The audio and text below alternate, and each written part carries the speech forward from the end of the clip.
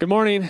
Welcome, everyone. Just really glad to have everybody here this morning in the house of the Lord. I just hope you're here to worship the Lord with communion. After Mike preaches, we're going to have communion, so make sure you get your little communion cup there and just prepare your hearts for that. It's a big deal to take the Lord's Supper, and I hope that you'll let God take you to the place where you can celebrate that and worship in that today. Tonight, if you're married.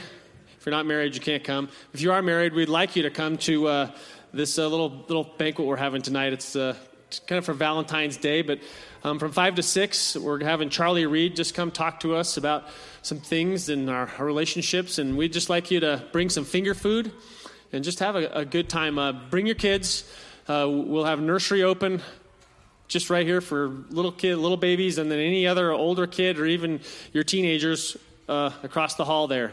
So don't be inhibited by anything. Just come tonight. Bring some finger food. Should be a good time from 5 to 6. And then we got the winter Bible study coming up later in this month. And Pastor Max he's going to be changing his Wednesday night class from a class on marriage to a class on parenting. So come to that. If you're going to that, it'll be changing to parenting.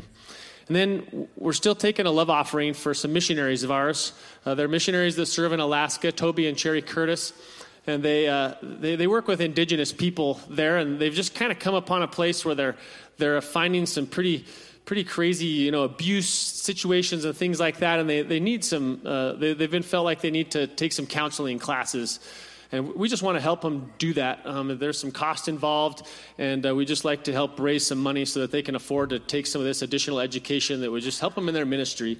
Pretty awesome, actually, that that they've come to this place realizing that they just need some more wisdom and knowledge. So between now and the 13th, we'd just like to take a love offering for them, and you just can put it in that envelope in the back of your chair. You can't give that online. It doesn't work to give specified offerings online, so you'll need to do it manually in your seat pocket there. So just pray about that, or just do that and be a blessing to them. And then we have some summer mission trips that we're working on. So we're wanting God to put together some teams, some mission teams. That's what this is about. God's going to call out from among us a group of youth and a group of adults to go on one or both of these mission trips, and it might be you. So just pray for you, pray for our church to be able to do these trips. One's to Portugal, July 11th through the 18th. Those are just the tentative dates. We don't have the exact plane ticket dates yet. And we're going to help Mario and Lancy, some missionaries that we've worked with a lot over there, put on a VBS. And then we're going to go to Mexico with Rick Cool. That's where he lived a long time. So he's got a camp down there that we're going to help out at, and that'll be from the July 31st through August 6th. Again, tentative dates. We haven't nailed those down exactly yet. But if you have questions about those, just come talk to me or Pastor Rick or Pastor Mike or Pastor Max, and we can help out with that. Let's stand up and worship the Lord today. God, thank you that you brought us here, Lord. Thank you that you in your goodness, Lord, made this church, Lord, so that we could come and hear from you and worship you today, God. And I pray that we would just prepare our hearts for communion, God, right now. And as we go through the service, Lord, that we would repent of sin, that we would put out all the crazy thoughts that roll around in our heads, Lord, and we just open up our hearts and minds to you, Father, to speak to us, and that we'd hear you and obey you and worship you. I pray that we would do this. In your precious name, I pray. Amen. Read this passage from Psalms with me, please. How long, O Lord, will you forget me forever? How long will you hide your face from me? How long shall I take counsel in my soul, having sorrow in my heart all the day? How long will my enemy be exalted over me? Consider and answer me, O Lord my God. Enlighten my eyes, or I will sleep the sleep of death. And my enemy will say, I have overcome him, and my adversaries will rejoice when I am shaken. But I have trusted in your loving kindness. My heart shall rejoice in your salvation. I will sing to the Lord, because he has dealt bountifully with me. Let us sing, because he has been bountiful towards us.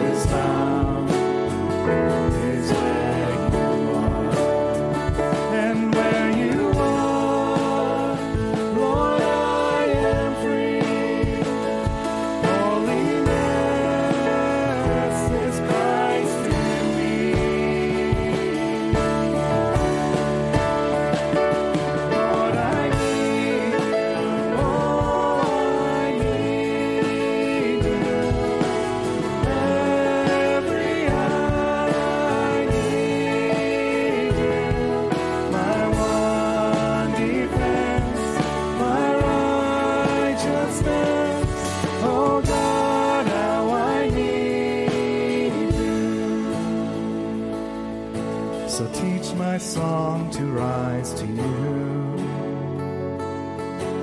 When temptation comes my way, and when I cannot stand, I'll fall on you. Jesus, you're my hope and stay. And when I cannot stand, I'll fall on you. Jesus, you're my hope and stay. Lord, I need you. Oh, I need you. Every hour I need you. My one defense, my righteousness. Oh God, how I need you. Lord, I need you. Oh, I need you. Every hour I need you. My one defense, my righteousness. Oh God, how I need you. You're my one defense, my righteousness. Oh God, how I need you. Turn and greet those around you, please.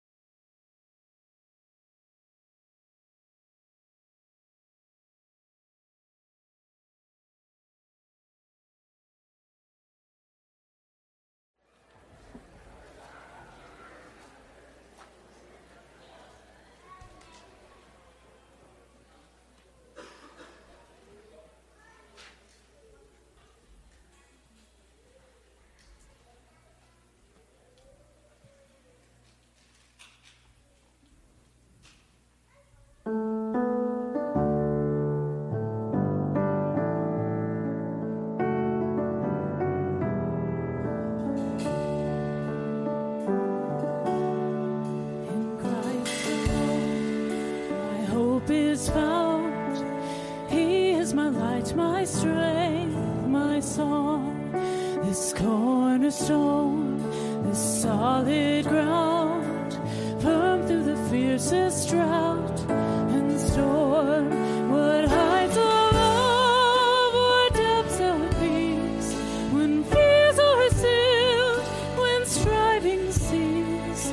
My comforter, my all in all, here in the love of Christ I stand. In Christ alone, who took on flesh, fullness of God in helpless babe, this gift of love and righteousness, scorned by the ones he came to save, till on that cross as Jesus died, the wrath of God was satisfied. For every sin on him was laid, here in the death of Christ I live. There in the ground his body lay, light of the world by darkness slain, and mercy bore in glorious day, love from the grave he rose again. And as he stands in victory, sin's cross has lost its grip on me, for I am his and he is mine, bought with the precious blood of Christ. No guilt in life, no fear in death, this is the power of Christ in me. From life's first rise to the final breath, Jesus commands my destiny. No power of hell, no scheme of man can ever pluck me from his hand, till he returns or calls me home. Here in the power of Christ I stand. No power of hell, no scheme of man can ever pluck me from his hand, till he returns or calls me home. Here in the power of Christ I stand. Here in the power of Christ I'll stand. You may be seated.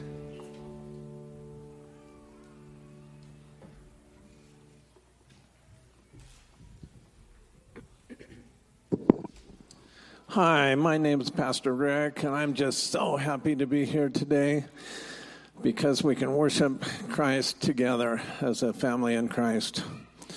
He's been so good to us, and we can't thank him enough. If you were here yesterday for Upward, there was a good group of people here, and my team's, they're winners, even though we lost our games, and we're still winners, okay?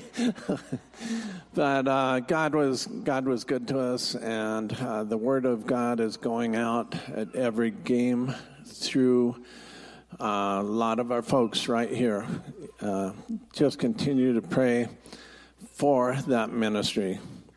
Also, I'd like us to pray for our mission trips. It was mentioned earlier, we're having trips to Portugal and to Mexico. I'm pretty much in contact with the Mexican pastors throughout the week. We, a couple that we know and have worked with in the past, they've just had a rough time. One of them had their car stolen this last week. Another one was going down a highway and came upon somebody put rocks across while they drove up there, and then they robbed them, everything they had. So, anyway, we can pray for our Mexican pastors. We also had one of our missionaries here this morning from Alaska. Carrie, the daughter of the Curtises, was here. We're raising a special offering for that missionary family in Alaska. It was good just to touch base with her here at College Heights this morning. She's on a trip to promote the mission work in a couple Bible schools, so we can pray for Carrie as well. Let's pray together. Father, you're so good to us. We just love to come together and worship you. Thank you for our church. Thank you for our people that love you and want to serve you and want to be a part of a family here in Casper. We just pray that you would use us to reach others for Christ. Thank you for our Hispanic ministry. We just love to meet with our people. It's just a real blessing. And I just thank you, Lord, for what you're doing throughout the world in missions. I just think of these 2 trips, mission trips for this summer, both to Mexico and Portugal. Just prepare hearts and send the right people to serve in those countries. Father, thank you for our Upward basketball. Thank you that you're always loving, that we can be a part of loving people for you. And Father, this morning as we hear your word, may we respond to it. We love you and thank you for Pastor Mike and his family. Just continue to bless our church, I pray. In Jesus' name, amen. If you'd stand with us and sing again.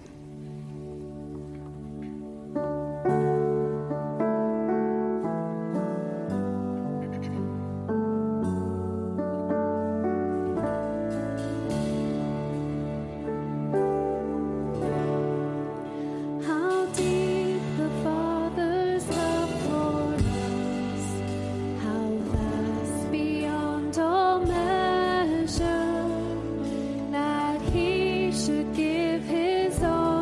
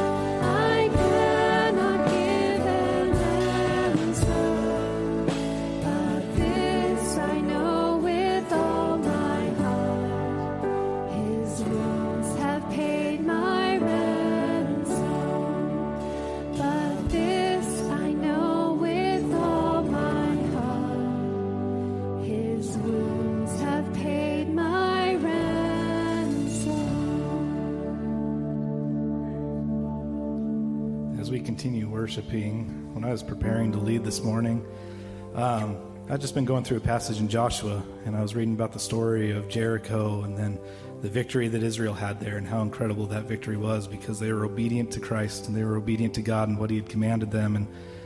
And then afterwards, they'd sinned against God, and God brought them destruction afterwards. They lost the next battle they were supposed to fight in. But what was incredibly great about that story is afterwards, God gave them a chance to repent, and they turned back to God.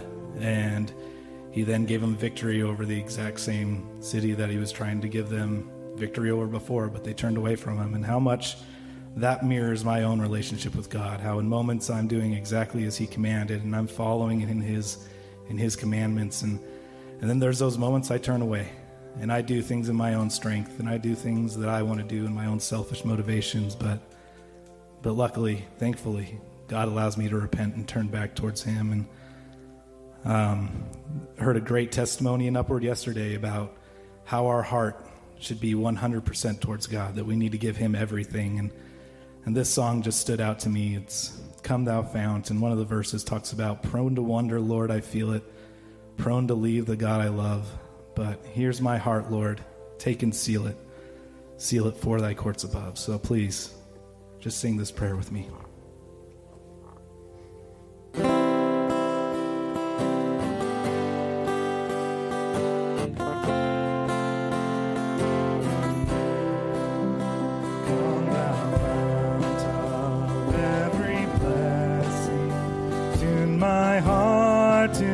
Sing thy grace, streams of mercy never ceasing, call for songs of loudest praise.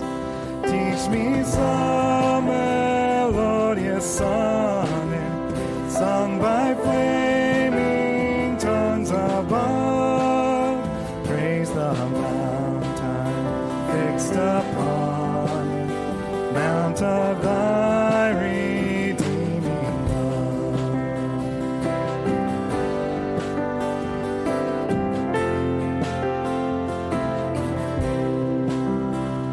Here I raise mine Ebenezer, hither by thy help I come, and I hope by thy good pleasure safely to arrive at home.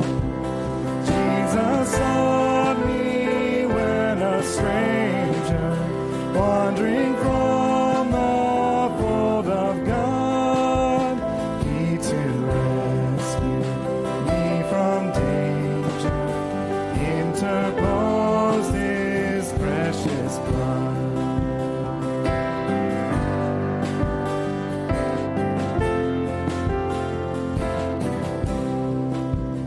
Oh, to grace, how great a debtor daily I'm constrained to be.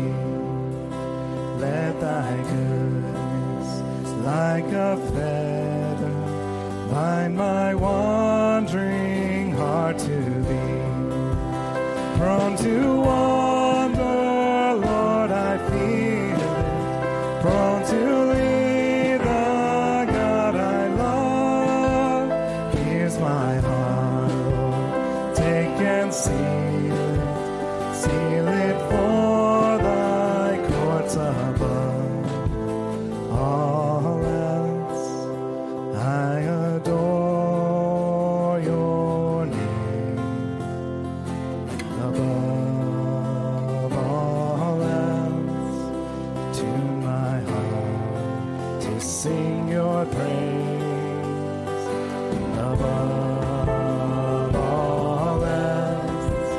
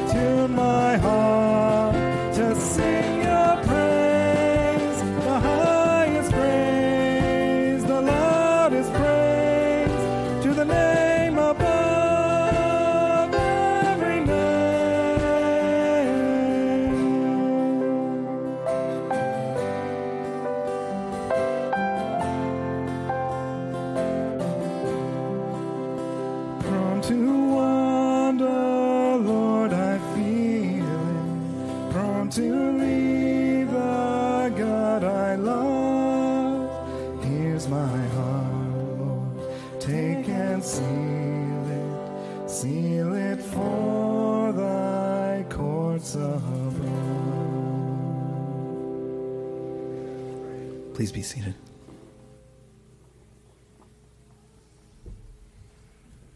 All right, time for our kids to go to Super Church, 3rd grade and under, right out those doors. Man, that was a great way to sing that song. I'd never heard that before till our early service this morning, and I love that. Above all else, I adore your name. Above all else, turn my heart to sing your praise. I love that. Just the thought of that. I mean, he is so worthy of our praise. I'm so grateful for the Lord. You know, I don't always take just time to think about him. I talk about it sometimes. I try to encourage you guys to do that, but I don't always take the time to just think about him. I mean, just think about forgiveness. Do you guys just take time to think about forgiveness? To think about, you've not just been forgiven some of your sins, you have been forgiven all of your sins. I mean, all of them, gone, washed away by the blood of Christ. You ever just thought about the fact that we can have a relationship with the living God? If you know Christ as your Lord and Savior, you have a relationship with him. You know him. Maybe even better, you're known by him. I mean, we are blessed in some ways that we really can't fully comprehend it, and yet we should be thinking about it. We should be thinking about who God is in us. I love the fact that we've been studying the Holy Spirit because, man, the Holy Spirit is with us.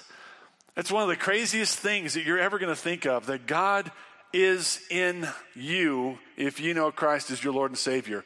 That means God's presence is always with you. Sometimes we talk about, I'm going to go before God and I'm going to talk to God, and that's not an inappropriate thing to say, but he's here. He's with you if you know Christ Jesus as your Lord and Savior. He's there to be a comforter. He's there to be a strength. He's there to be wisdom. He's there to just be just a rock, an immovable place to stay. He's there to do things in you and through you that you can't do on your own. And we're going to continue to talk about that today. I mean, I am praying for us as a church and for you individually that, we'll actually begin to accept the fact that Christ is in us through the Spirit, and that through him, he wants to do extraordinary things. He doesn't want to do ordinary things. He wants to do extraordinary things through us. And man, the church ought to be powerful in many ways. How we love, how we serve, how we speak, how we forgive, our passion, our compassion. I mean, the way that we treat other people, our marriages ought to be strong and loving. Man, the way we parent our children ought to be different than the way the world parents our children. I mean, how we work in our workplaces ought to be different because the Holy Spirit's in us. I mean, our testimony, it ought to be different. We're not like the world. We're not even remotely close to being like the world, and yet somehow it just feels like we're always being drawn back to be more like the world rather than being given the Spirit to walk away from the world and live for Christ. And so, I just want you to keep praying with me about those things. That's why we felt that God gave us these theme verses for the year. Read them with me again. How many of you got them memorized so far? Oh, come on. It's got to be better than that. We're talking about the Holy Spirit doing what we can't do. But just a little hint here. You have to walk by faith for that to happen. You have to believe that God can cause you to memorize these verses. It might be amazing if you did. So let's read them together. Maybe we'll get this down before, September. How about let's get this done. My speech and my message were not with persuasive words of wisdom, but with a demonstration of the Spirit's power, so that your faith might not be based on human wisdom, but on God's power. Man, I love everything about those verses. Wouldn't it be fantastic if we really did have faith based on God's power? Wouldn't that be amazing? Well, take your Bibles and turn to Acts chapter 2. We're going to continue to talk about the Holy Spirit this morning. We're going to talk about the Spirit's message and the Spirit's results. If you were with us last week, we came to Acts chapter 2, and we talked about God sending the Holy Spirit into the world on the day of Pentecost. And we just talked about how there was this sound of a violent rushing wind. and how it filled the whole place, and how at that time there was tongues of fire that rested on each of the believers there, and how they began to speak in different languages. And it talks about how, man, with the people in the city that were from different countries were amazed and perplexed because they were hearing them declare the mighty acts of God in their own language. Now, again, we talked about this some last week. It's impossible. I mean, if you said to me today, I'm going to speak French. I've never done it before, but I'm going to speak French. Well, let me hear. Have at it. Better yet, let me call a Frenchman and find out if you are. I mean, it's impossible, right? But that's really the whole point. I mean, what God is showing us is that He has sent His Spirit to enable us to do ministry in ways that we cannot do it on our own. It's just that simple. It has to have God in it to be accomplished. Well, today we're going to continue on in this passage, and we're going to do verses 14 through 41. After this morning, Max said to me, I can't believe you did all those passages in one sermon. And you may not be able to believe that either when we're finished. But I'm like, well, I just kind of felt like that's what God wanted, and it's a lot. So we're going to try to bust through it. But anyway, chapter 2, verse 14, we'll start with just the first few verses. But Peter, taking a stand with the 11, raised his voice and declared to them, Men of Judea and all you who live in Jerusalem, let this be known to you and give heed to my words. For these men are not drunk, as you suppose, for it's only the third hour of the day. But this is what was spoken of through the prophet Joel. And it shall be in the last days, God says, that I will pour forth my spirit on all mankind. And your sons and your daughters shall prophesy, and your young men shall see visions, and your old men shall dream dreams. Even on my bondslaves, both men and women, I will in those days pour forth my spirit, and they shall prophesy. Then I will grant wonders in the sky above and signs on the earth below, blood and fire and vapor and smoke. The sun will be turned into darkness and the moon into blood before the great and glorious day of the Lord shall come. And it shall be that everyone who calls on the name of the Lord will be saved. Let's pray. Heavenly Father, so good to be here this morning. So grateful for these men and women, the boys and girls that you brought here this morning. I know, Lord God, that you have something to say to us, each one of us. I know that can only be accomplished by your Spirit, and I pray that it would. I pray for those that don't know Christ, that today, even today, this day, would be the day of their salvation. For those of us that know you, Lord, we need to know you more. We need to know your goodness and your grace and your mercy, but we need to know your power. We need to know what it means to walk by faith. So I pray you'll speak to us as well. And Lord, I'll give you praise for all that you do. And I pray in Jesus' name, amen. So here we have this pretty exciting thing. Verse 13, it says that some of them were mocking the believers who were speaking in different languages because they thought they were drunk. And so, anytime you're going to see God do something glorious, you're going to have people mock that. They don't understand it. That's something I think we have to kind of lock down if we're going to walk with Christ. People are not going to understand that we walk with Jesus. They're not going to understand that we have a different view of life. They're not going to understand that we have a Savior who washes our sins away and that we can love them or we can forgive them or we can do whatever. They're not going to understand that, and they're not going to be comfortable with it because at some levels they are rejecting him. So that at some levels they're going to reject us. So Peter begins this address, if you will, by standing up and telling these guys, hey, men of Judea, and all who live in Jerusalem, let this be known to you and give heed to my words. He stands up and says, you really need to pay attention. I mean, this is important, and I can't think of anything more important, to be honest with you, than what he has to say here. And then he says, for these men are not drunk. And I think there was a little bit of a kind of a joking in there. These guys aren't drunk. It's 9 o'clock in the morning is what he says. It's the third hour of the day. Their day started at 6 a.m. So he's like, these guys aren't drunk already. They're not. Something else is going on here. And so basically what Peter is explaining is what has happened. What was this noise of a violent rushing wind? What were these tongues of fire? What were these men and women speaking a foreign language? What was this all about? Doing something. And then he uses this incredible passage out of the book of Joel. And I find this interesting because, Peter's a fisherman. Now, he has lived with Jesus for 3.5 years. He's watched Christ die on the cross. He's watched him rise from the dead. He's been with him for some time. But to be able to put into context passages like Joel for a fisherman who hasn't been formally trained in the Word of God, who hasn't memorized tons of Scripture, for him to do this is an extraordinary thing. Right from the bat, we need to understand that Peter now is speaking through the power of the Holy Spirit. Matter of fact, back in verse 14, when it says, Peter taking his stand with the 11 raised his voice and declared to them, the word declared is the same word as utterance over in verse 4 of chapter 2, when it says, as the Spirit was giving them utterance. So it's saying to us in the Greek that when Peter declares these things, it was the Spirit that was speaking through him. Now that's important. I don't want us to miss that.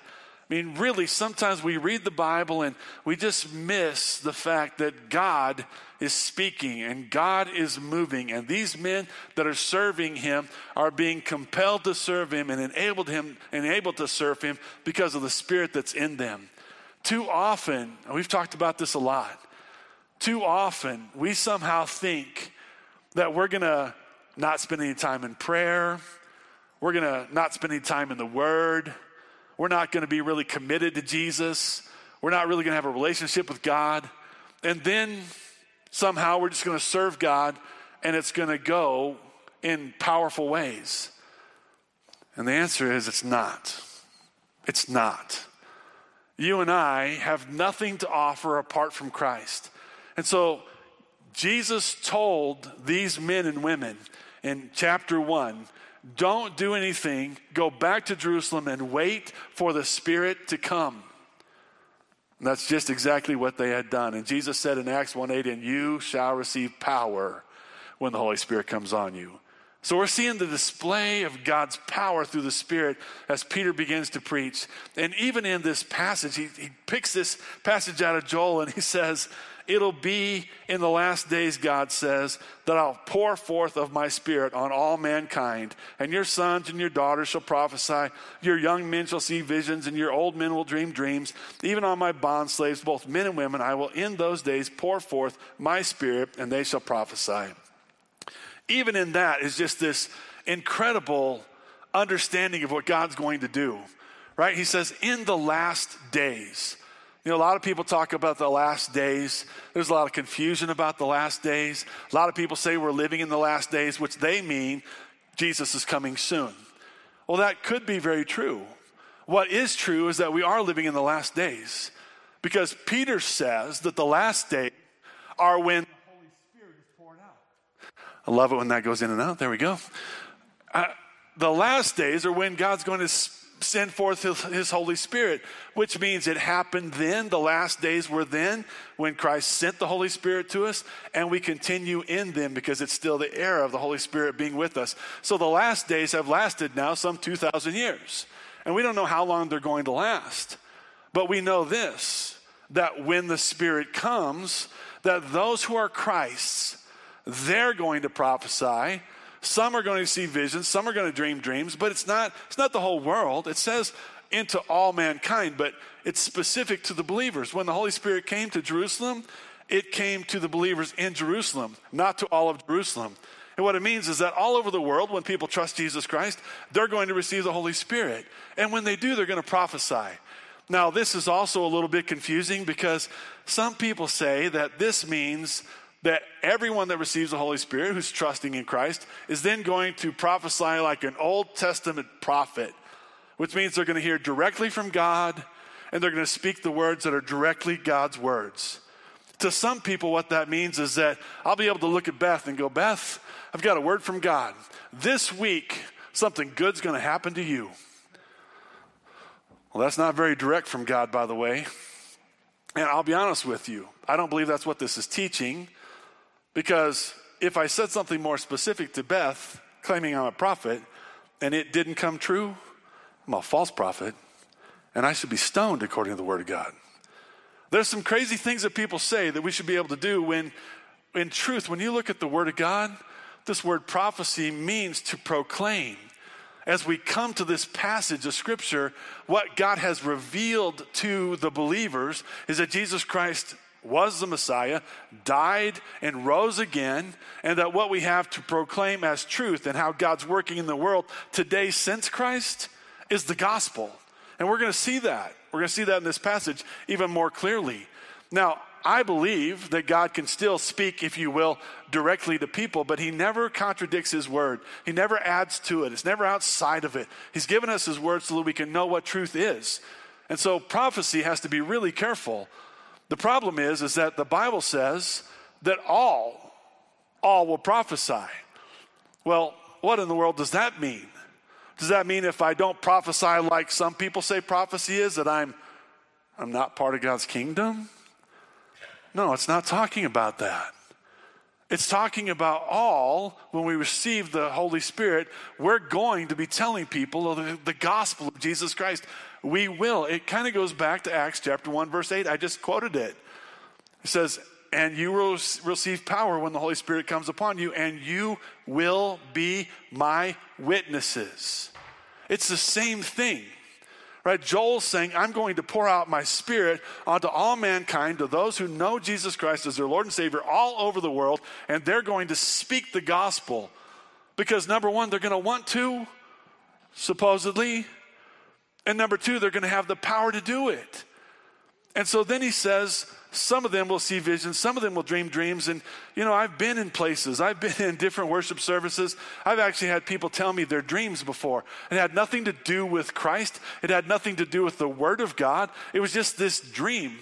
And somehow they say to me, I've dreamed this dream. I remember I was in Bulgaria, of all places. I'm at a bus stop. I got 10 college kids with me, and I got another partner with me, and this guy comes up, he asks us what we're doing, and I tell him, and he's like, well, I have visions, and I have dreams. But his visions have nothing to do with Jesus whatsoever. And I said, those visions don't mean anything. Well, they mean something to me. I said, well, what do they mean? Well, I don't know. I said, well, what does that have to do with Jesus? Well, I don't know, but I'm sure it does. And so I'm arguing with the guy at a bus stop. I don't know if I won or not, but I'm, at least in my own mind, I won. There's nothing to win. There was nothing to it. I shared this morning is when I was down in Arizona, I went down to Frontiers, which is a missions agency that only works with Muslims. And so I was meeting with a guy that had spent some years in Pakistan, and he was telling me his testimony of what God had done in his life. And he says, I moved to Pakistan alone. And so I had a guy that was kind of the authority over me, but he lived in a different town. And he says, so I moved to this town all by myself, and I'm just praying about how to get started, how to witness. And he said, God made it really clear to me through his Spirit that I was supposed to witness to this imam, who's like a religious leader in the mosques in Islam. But he said this guy wasn't just an imam, he was a black imam, which meant he dealt with the occult, with spirits and demons. And he said this man was very powerful, very influential in our city, and very wicked. And he said, I knew I was supposed to witness to him, and I told the guy over me that I was supposed to witness to him, and he said, I waited a week and I just couldn't do it. My man called me and said, hey, have you witnessed to this guy like you told me you were supposed to? And he said, no. And so he said, I'm going to call you next week. And so he calls next week. And I said, I haven't witnessed to him yet. I just haven't got the courage. He says, the guy over me said, you're going to do it this week. Don't call me. Don't let me call you next week and say, this is what you're here for. You're here to do this. If God's in it, do it. So he says, I prayed and prayed and prayed. And he said, next time I saw him outside our apartment, he said, I just walked up to him and said, I just want to know if maybe you'd ever consider doing a Bible study with me, since that's how I entered this conversation. And this imam said to me, he said, that's interesting you asked me that. He said, 3 weeks ago, I had a dream when I was sleeping. In my dream was Muhammad and Jesus. In my dream, both Muhammad and Jesus died. But in my dream, Jesus rose again. Muhammad stayed in the grave. So he said, for 3 weeks I've been praying for God to send somebody to me to tell me what that means. And this guy, he said, not right away, but in time, this man came to know Christ. Now, if that's what you want to talk about with dreams and visions, that's happening all over the Muslim world. But we're not talking about random things. You see, the Holy Spirit didn't come into this world to give random knowledge about meaningless things. He came into the world to exalt Jesus Christ and to empower us to share Christ with others and to empower the church to make an impact in this world. Matter of fact, he goes on and he says, I'll grant wonders in the sky above, signs on the earth below, blood and fire and vapor and smoke. The sun will be turned into darkness and the moon into blood before the great and glorious day of the Lord shall come. Those things didn't take place yet. That's still going to happen. Joel says that's going to happen. It's going to happen because the great and the glorious day of the Lord is not what we sometimes think it is. It's the judgment of God. The great and glorious day of the Lord is when God puts this world into judgment and does away with sin and makes it brand new with those who know him. And he says before that happens, there's going to be powerful, miraculous things, even in the sky, that take place. But listen to what he says is the purpose. And it shall be that everyone who calls upon the name of the Lord will be saved. And Peter is saying the whole point of what's taking place in Jerusalem when the Holy Spirit comes is that God is going to do a work in this world where his people will take this good news of Jesus Christ into the world.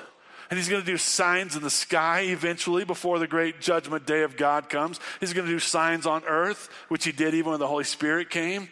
And then people, whoever calls upon the name of the Lord, will be saved. Man, that's so important for us to hear. I've been preaching the gospel for 32 years. I've been saying this over and over and over and over and over and over and over and over. I know how this goes. I know how people hear this. People hear this where God says, I have equipped my church, I've equipped believers to go into this world to do what they couldn't do on their own and tell people about Christ and let the gospel just tear into this world and change this world. And I know how it goes. That must be for somebody else. Right? Can't be for me. I shouldn't have to do something I can't do on my own. I shouldn't be expected by God to step out by faith and be somebody that I think I'm not. But the truth of the matter is if you're born again, if you're saved and the Holy Spirit lives in you, that's one of the reasons why he's there, to enable you to be a powerful influence in this world. You know, I've talked about this a lot because we're doing it with Upward. But, you know, there's a few individual people that God has had me just talk to about sharing their testimonies. And it's always a little dangerous for me because people, they want to say no to me, but they don't want to say no to me to my face. Does that make sense? Like, we don't really want a pastor to ask us about serving anywhere because, man, he's a pastor. So we won't say no to him, but we won't say yes to him. And so I've had some people that I've talked to about doing their testimonies. I've had a few people say yes. That's pretty fantastic. But I've also had some of them that, man, they don't even know how to respond to me. They just skirt, and they're hoping I'm leaving quickly. I'm not kidding. And I really kind of realize it. Sometimes I go, okay, I better leave them alone because, they're really uncomfortable. But you're not saying no. You're not saying no to me. And I'm not just talking about your testimony at Upward. Listen, to me, Upward is such an easy place to do testimonies. People expect you to. It's not strange to them. It's easy for you to walk out there. When you walk out there, they go, oh, he's going to share his testimony. She's going to share her testimony. We're good with it to some degree. The ones that aren't good with it, get up and leave, just so you know. Why wouldn't you start with Upward? But let's pick anywhere. Let's pick at work. Let's pick at home. Let's pick the neighborhood. Let's pick it at the store. I don't care where you want to share your testimony. The whole truth of the matter is that in order for us to be what God created us to be, we have to believe that the Holy Spirit is in us and that through us, we're going to be able to proclaim the gospel, and people are going to believe. People are going to believe. Whoever calls upon the name of the Lord will be saved. But the problem is that for many of us, we deny the power of God in us. Well, let's go on a little further. As Peter continues to explain, in verse 22, he says, "Men of Israel, listen to these words. Jesus the Nazarene, a man attested to you by God with miracles and wonders and signs which God performed through him in your midst, just as you yourselves know. This man delivered over by the predetermined plan and foreknowledge of God, you nailed to a cross by the hands of godless men and put him to death. But God raised him up again, putting an end to the agony of death, since it was impossible for him to be held in its power." I love the Bible. I probably say that every Sunday, but I'm not kidding, man. I love it. It's tough not to love. You know, here we live in a day that says you can't say anything offensive to anybody. You know, you can't be truthful with anybody. You got to kind of skirt around the issue. You got to kind of, you know, make sure you make them feel okay. You know, you can't really be an in-your-face person today because people get so offended. Well, just know this. 50 days ago, they killed Jesus because they got offended by him. Now, 50 days later, after the Spirit has come, Peter's looking at the men that could still kill him. Because which is easier, to kill Jesus, the Lord God Almighty, or to kill Peter? It's easier to kill Peter. No big deal to kill Peter. And he's standing up and he's going, "Listen, you guys, you knew who Jesus was, and you killed him." That's a short version of that. You knew, because God attested to Jesus by the signs and the wonders and the things that he said. You knew who he was. Matter of fact, the last part of verse 22 says, "Just as you yourselves know that Jesus was attested by God." So you knew who Jesus was. And oh, trust me today, many people still know who Jesus is. And honestly, if they don't, it doesn't take very long to tell them. It's not hard to tell them that Jesus was born of a virgin, God who left heaven to become a man, lived a sinless life, died willingly on the cross for their sins, and on the third day rose again. He's not like you. He's not like me. He's the Lord God Almighty. He's the only Savior. He's the only one that's ever proved it. It's not that hard to tell them. And it says, you guys knew. And even though you knew, it says, this man delivered over by the predetermined plan and foreknowledge of God, you nailed to a cross. Is that not smoking? Is that not truth unhindered? Is that not truth that pours into a person's conscience and brings them to a place that says, what? What? See, part of what we are afraid of today is that we're going to make somebody so uncomfortable that, you know, they're not going to like us anymore. And so we don't speak to them about anything anymore. We're afraid maybe we'll lose our jobs sometimes. And it's true, we could lose jobs over this. There's no doubt about it. Losing a job, is that truly a job worth keeping if you can't live for Christ the way he's called you? But the problem is deeper than that. The problem is we don't want people to have to feel convicted. We don't want people to have to feel the pressure of rejecting Christ. And so we don't tell them that stuff. Matter of fact, anymore, we don't tell truth to anybody. Man, we are believers. We see another believer living in sin. We don't want to tell them about that. We don't want them to just let them go ahead and sin and let them just be destroyed by their sin. That's loving and gracious, isn't it? And it's not loving and it's not gracious if you won't speak truth to people that need Jesus. This isn't Peter saying this. Remember, this is the Spirit's message that he's speaking through Peter, and it's so powerful.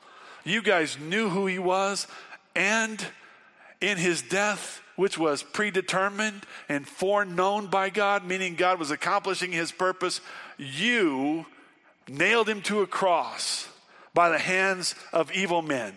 So he's speaking of the Jews that nailed him to the cross, through the Romans, the evil men. They nailed him to the cross. And here's the truth. Every time we share the gospel, what we really are saying is that sin is why Jesus died.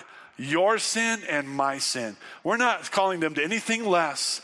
We're pointing out to people that, yes, sin is horrific in God's eyes. It's going to be condemned by God. It's going to be judged by God. But we don't ever leave it there. I mean, Peter didn't leave it there. We're just afraid that if we share that that's all they're going to hear.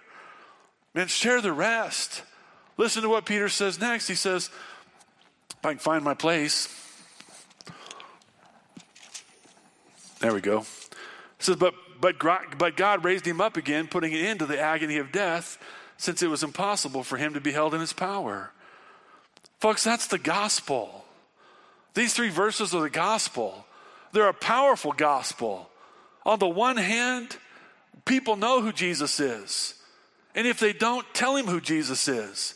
Then they're going to know that this man was not like us. He did miracles. He loved people. He forgave people. He touched the lepers. He raised the dead. He made the blind to see, the lame to walk. He's not like us. He was God's son. Tell him that. And tell him that even though God's son came, people killed him because they didn't want him. They didn't want to submit to him. And part of that is our fault, our own sin. Tell him that. They may not want to hear it, but they desperately need to. Do you not know this world needs Jesus? They literally are going to hell, and we're doing nothing about it. Man, they may tell you that you're crazy. They may tell you you're a jerk. They may tell you that they hate you. They may actually persecute you. They may actually treat you like you're the one that's in the wrong, when the truth of the matter is you love them enough to speak truth to them. And then tell them, but he didn't die and stay in the grave. He rose from the dead because death could not keep him. He's a son of God. He's the king. He's the savior. Well, Peter goes on, and I'll try to make this somewhat brief, because he begins to describe to them, how do you know Jesus? How do you know Jesus was the Messiah? How do you know he's the right guy? Well, in verses 25 and following, he says, for David says of him, this is out of Psalm 16, I saw the Lord always in my presence, for he's at my right hand so that I will not be shaken. Therefore my heart was glad and my tongue exalted. Moreover, my flesh also will live in hope. You will not abandon my soul to Hades, nor allow your Holy One to undergo decay. You have made known to me the ways of life. You will make me full of gladness with your presence. And so basically he's quoting what David has written, and most of them thought David was talking about himself. But listen to what Peter says. Brethren, I may confidently say to you regarding the patriarch David, that he both died and was buried, and his tomb is with us to this day. And so because he was a prophet and knew that God had sworn to him with an oath to seat one of his descendants on his throne, he looked ahead and spoke of the resurrection of Christ, that he was neither abandoned to Hades, nor did his flesh suffer decay. This Jesus God raised up again, to which we are all witnesses. Isn't that fantastic? Peter says, let me tell you how I know Christ is the one, how I know Jesus is the one. David spoke of him not being abandoned to Hades, nor let his flesh decay. And Peter says, but David's tomb is right over there. Matter of fact, if you go to Jerusalem today, they can take you to David's tomb, because dead guys don't get out of the grave. They stay. And so he says, David knew he wasn't talking about himself. David was talking about Jesus, because the one who didn't undergo decay was Christ, who rose from the dead, and we have seen him. And by the way, if you know Jesus Christ, you've seen him too. I love it when people say to me, how do you know he rose from the dead? Well, first of all, he lives in me. I know he's alive. Second of all, there's plenty of proof, right? Nobody disputes that Jesus rose from the dead. Nobody does. Too much proof in this world that Jesus rose from the dead. And I got it. And they had it. So then he goes on to say, and hear about this spirit thing, like Jesus rose from the dead. That's how I know that the Spirit came from him. He goes on to say, look, in verse 33, therefore, having been exalted to the right hand of God, and having received from the Father the promise of the Holy Spirit, he has poured forth this which you both see and hear. For it was not David who ascended into heaven, but he himself, the Lord, said to my Lord, sit at my right hand until I make your enemies a footstool for your feet. In other words, he says, look, man, this is given by Jesus Christ. He's ascended back into heaven. David didn't do it. Again, he quotes from a psalm, Psalm 110. He says, man, David wrote about my Lord, the Lord says to my Lord, sit at my right hand. David was saying, I have a Lord who's going to sit at the right hand of God the Father. It's not me. And Peter says, it's Christ. And he's ascended back into heaven, and he sent the Spirit. This is all a work of God. Don't you love the Word? I mean, sometimes we actually think that there's not any kind of substance to the Word. There's not any kind of strength to the Word. There's not any kind of proof to the Word. And here's the Holy Spirit laying it all out before us of how this all came to pass. This is all about God. And then it says in verse 36, therefore let all the house of Israel know for certain that God has made him both Lord and Christ, this Jesus whom you crucified. You guys think I'm passionate? I think if Peter was here today, I'd be like, oh, this guy's intense. Why would we not be intense? He looked at these guys and said, I want you to know for certain that God has made this man, Jesus Christ, both Lord, ruler, owner, and Christ, Savior, the one you crucified. Whew. That one hurts, doesn't it? I mean, the world today, they need to be confronted with the truth. The world today needs to hear from somebody who loves them that they are rejecting the Lord and the Christ. They're rejecting him. They're not just not being religious. You know, we met with some people the other day at a Bible study, Beth and I did, and this young lady told us that she's not really religious. Well, come to find out she was. Come to find out if we could have assessed her, she had rejected it because she had some knowledge. And what she needs to hear is that you've crucified by your rejection the Lord and the Christ. You've denied him. I know. I've seen it plenty of times that some people just get offended by that. And I've never liked it, not ever once have I ever liked it when I've offended somebody with the gospel. I've never liked it when somebody just, walks away and says whatever they want to say. I don't know why anybody would ever like that. It's never my desire. But they're never going to come to know Christ until they hear us say, rejecting Christ is rejecting the one Lord and one Savior. There is no other way. And don't you love this response? See, we've had the Holy Spirit's message up until now, but now we see the results, and they're powerful. Verse 37 says, now when they heard this, they were pierced to the heart and said to Peter and the rest of the apostles, brethren, what shall we do? Man, that's one of the sweetest verses that's in the entire Bible, because that's what's happening is when God presents himself to these people through just his simple servant Peter, they're pierced to the heart. That means the conviction has come to their core. There's nowhere for them to turn. They're confronted by the truth of what they've done and how they've rejected Jesus Christ. And now they say, what should we do? What should we do about treating God this way? And Peter says, I love this, repent, and each one of you be baptized in the name of Jesus Christ for the forgiveness of your sins, and you will receive the gift of the Holy Spirit. Peter says, then repent. You have got to change your attitude about Jesus. You've got to change your relationship with Jesus. You thought Jesus was a false prophet. You've treated Jesus like he was nothing. You crucified him because you didn't understand who he was. But now that you know who he is, you've got to repent. And now you've got to see him as Lord. Now you've got to change your response to him and how you live your life in regard to him. Now you've got to follow him and trust him and serve him. Repent. I love that word. It's so necessary for us. I'm thankful for Aaron sharing this little testimony about the fact that, I have these times where I turn away from God even as a follower, but then he gives me the grace to repent and come back to him. Well, it starts by repenting of your sins and turning back to Christ and saying, I believe, I trust you, you're my Savior. Man, there's so many people that need repentance today. There's so many people that they're looking for answers everywhere. Maybe they're looking for the next good job that pays them better. Maybe they're looking for a fancier house. Maybe maybe they're looking for an answer to their medical problems.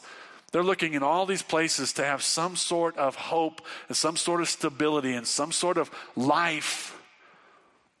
And no matter where they turn, it never satisfies. This world never satisfies. But if you turn and change your mind about Christ and go to him and put your faith in him, you'll receive the Holy Spirit, it says. We'll talk about that in a minute. The truth of the matter is that it's coming to Christ and believing in Christ. I know Peter says next that be baptized, but let me read some scripture, because baptism, as I'll explain it in a minute, is not always associated with salvation. It is something we do after we're saved. And I don't know whether to yell loud or, sorry, please bear with me. But let me read some scripture so we get an understanding that repentance and belief is where salvation comes from before we deal with baptism. Acts 3:19 and 20 says, therefore repent and return, so that your sins may be wiped away, in order that times of refreshing may come from the presence of the Lord, and that he may send Jesus the Christ appointed for you. Nothing mentioned of baptism, but repentance in this one. Acts 10:43, of him all the prophets bear witness that through his name everyone who believes in him receives forgiveness of sins. No mention of repentance, but certainly belief in this one. And then Acts 13:38 and 39 says, therefore let it be known to you, brethren, that through him forgiveness of sins is proclaimed to you, and through him everyone who believes is freed from all things from which you could not be freed through the law of Moses. And so it's really clear the apostles preached salvation comes through repentance and through faith in Jesus Christ. So why does Peter then say, and be baptized? Well, it's not really that hard to understand.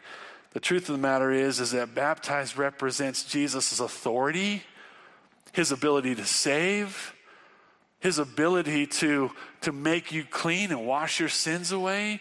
And when you are baptized, you are identifying yourself with Jesus Christ as Lord and Savior and testifying to the fact that he is. So Peter's saying to these guys in Jerusalem, 50 days after Jesus has been crucified, repent, believe, and be baptized. Identify yourself as a follower of Jesus Christ. That's the call of a Christian. I mean, so many people today, it's like they want to be silent partners, with Jesus. They want all the benefits of Christ, but they don't want to be baptized. They don't want to testify. They don't want to witness it upward. They don't want to witness at work. They don't want to do anything outwardly, right? They just want salvation. But that's not the deal. No, you're going to have to be baptized. You're going to have to take a stand. Man, in some of these Muslim countries today, if you confess Christ as your Lord and Savior and never do anything about it, then typically they don't do anything to you. But if you walk out the door and you stand publicly and you get baptized in the name of the Father and the Son and the Holy Spirit, all bets are off. That's when the persecution comes.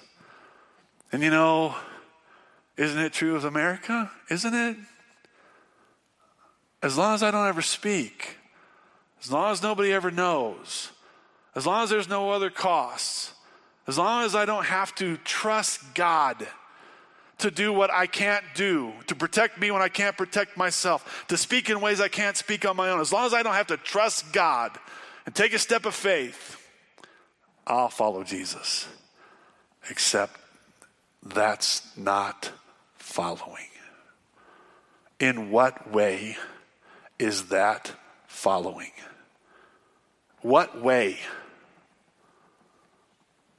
It's not. The whole point of the Holy Spirit coming is to enable us to do what we can't do on our own. And part of the biggest step that we take of seeing the Spirit work through us is to speak about Christ and to share Christ in this world. And too many of us aren't doing it. Well, praise God. Peter calls them to this, and then he says, and you will receive the gift of the Holy Spirit. I absolutely love this. Most of us would say, and you'd get your sins forgiven, you'd have eternal life, whatever. He says, man, if you trust Christ, you'll receive the gift of the Holy Spirit. And he's not just talking about some outward manifestation. He's talking about God's presence with you. The greatest thing you could receive is a relationship with God. That's what you're missing, and you're going to get it. He's going to be with you. He's going to help you serve, but he's also going to be your comforter. He's also going to be your guide. He's also going to be your rock, your fortress, your strong tower. He's going to be everything you need. Hallelujah. What more could we want? There's nothing more you could want because there's nothing that compares to receiving him. So, he says, and this promise is for you and your children, for all who are far off, as many as the Lord our God will call them. And he says, and with many other words, he solemnly testified and kept on exhorting them, saying, be saved from this perverse generation. And then it says it, and I love it. So then those who had received his word were baptized. And that day there were added about 3,000 souls. That is incredible. That's incredible. I've never had a chance to see somebody trust Christ and not just praise God. I've never had that. I've never seen that happen. When I've shared Christ with people and they've said, yes, I'm sorry for my sins and I do believe in Jesus. And then you can just see the transformation. I have never had a time leaving that situation where I just didn't cry and praise God. It's such a miracle. It's a miracle. It's a work of God. That's the only way you can describe somebody coming to Jesus Christ. It's not you. You know it's not you. How could that possibly have happened? I can't even imagine what it must have been like with 3,000 people. I'm sure Peter got done with his sermon and went, wow, that was smoking. I did a great job today. Are you kidding me? Peter went, oh man, the Spirit is real. And I'm quite sure all he did was worship. Why would you not worship? 3,000 souls saved that day. And you remember a few weeks ago where we talked about how Jesus said, if I go and send the Spirit, you'll do even greater works than I have done. Well, at the end of his ministry, there was 120 people gathered in Jerusalem waiting for the Spirit to come. And when the Spirit came, 3,000 got saved. He wasn't teasing. Man, he can do in us things that we could have never dreamt we could do, but we have got to know. We have got to know that when we step out by faith as followers of Christ, that he can do those things. But here's the greater challenge. We've actually got to love God. I mean, love him. Just like the scripture says, the greatest commandment is to love the Lord your God with all your heart, soul, mind, and strength.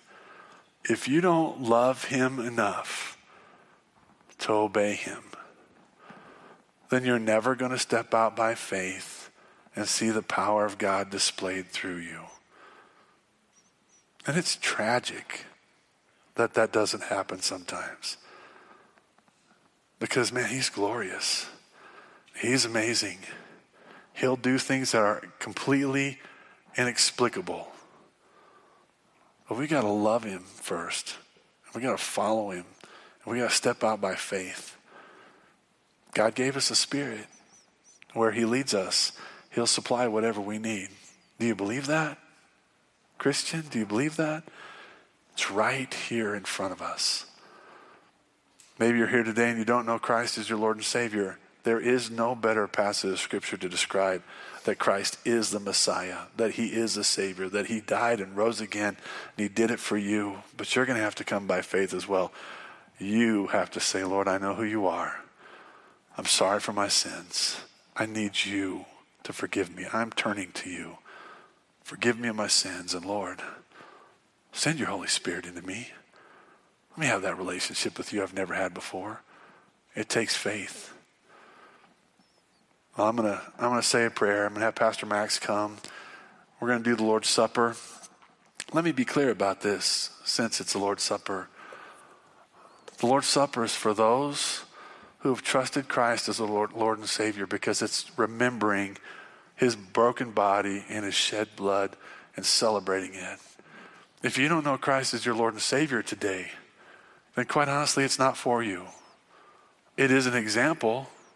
It is an example for you to see what Christ has done for you. But I encourage you just to sit silently and think. And if you're a Christian, you should be celebrating what Christ has done for you. But you need to know he's calling you to serve him as well. Don't take this lightly. And if you don't know Christ, man, why don't you just spend this time praying and saying, Lord, you did this for me. I need you. So let me pray. Heavenly Father, you're so good and so glorious and so great. Your love is like no other. It's unconditional and full. I'm amazed by what the Spirit can do. And I pray that even now you would do an amazing thing in our hearts.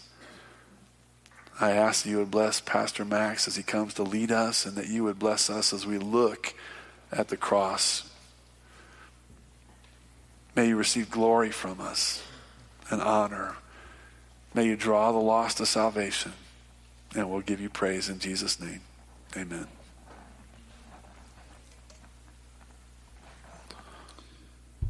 We'll take a simple look at Matthew, and then real quick passage in Romans and in Hebrews, and then we'll end with a song together after we take the communion. I want to read to you. Matthew very simply wrote what happened that evening. In verse 26 of chapter 26, it says, Now as they were eating, Jesus took bread, and after blessing it, he broke it, and he gave it to the disciples. And he said, Take and eat, this is my body. And he took a cup, and when he had given thanks, he gave it to them, saying, Drink of it, all of you, for this is my blood of the covenant, which is poured out for many for the forgiveness of sins. And I tell you, I will not drink again of this fruit of the vine until the day when I drink it new with you in my Father's kingdom. So he speaks of the new covenant. I want to read to you a passage in Romans 6, but I'd like for you to go ahead and peel that portion off the bread and go ahead and have that bread in your hand. I'd like to read this without any distractions, so go ahead and secure that bread and then listen to what Paul wrote in Romans 6, verses 5 and following. He says, For if we have been united with him in death like his, we shall certainly be united with him in a resurrection like his. We know that our old self was crucified with him in order that the body of sin might be brought to nothing, so that we would no longer be enslaved to sin. For one who has died has been set free from sin. Now, if we have died with Christ, we believe that we will also live with him. And we know that Christ, being raised from the dead, will never die again. Death no longer has dominion over him. For the death he died to sin once for all. But the life he lives to God.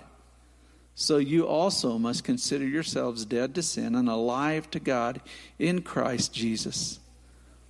Let not sin, therefore, reign in your mortal body to make you obey its passions. Do not present your members to sin as instruments of unrighteousness. But present yourselves to God as those who've been brought from death to life, and your members to God as instruments for righteousness.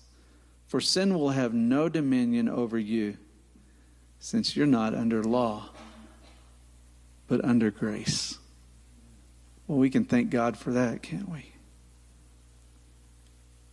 Let's thank God for the body of Christ. Father, thank you so much that you have removed sin from us, that you died, your Son died for us with our sin on him, on that cross, and that he's given us that death to sin and a resurrection of a new life in him.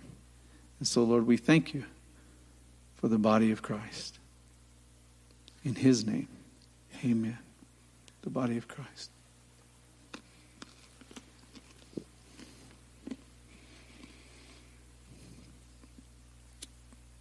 Go ahead and peel the second seal off that so that we can do the same thing, hear this passage without any distractions. This is Hebrews chapter 9, beginning with verse 11.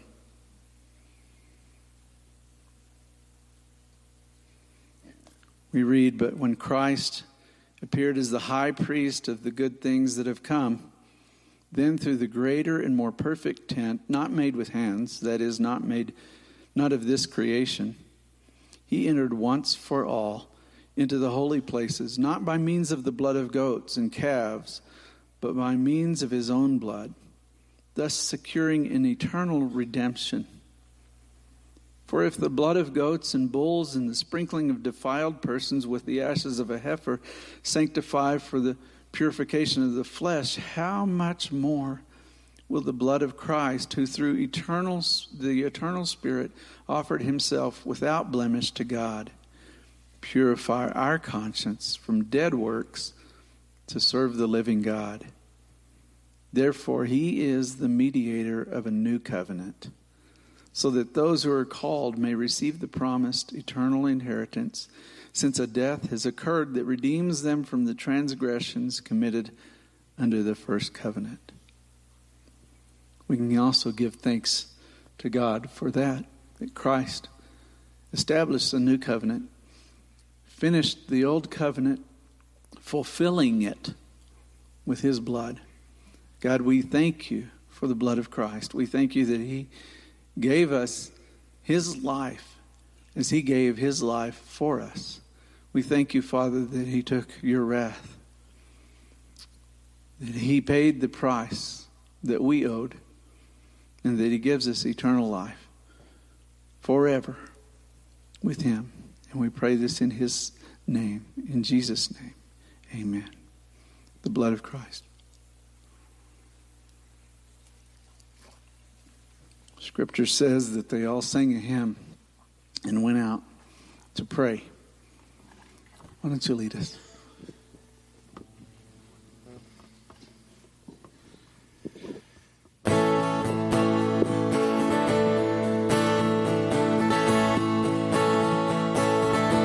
And when I think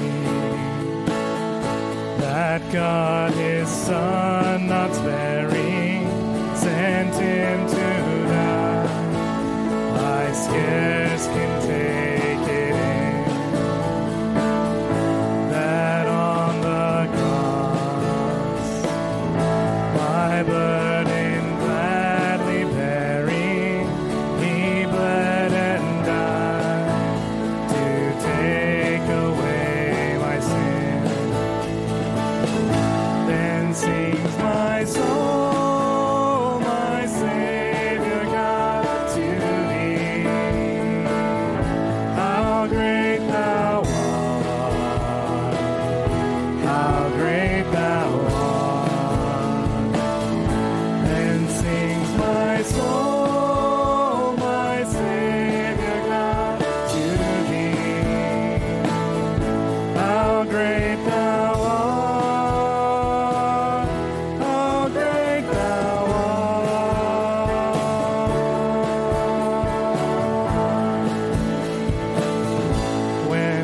I shall come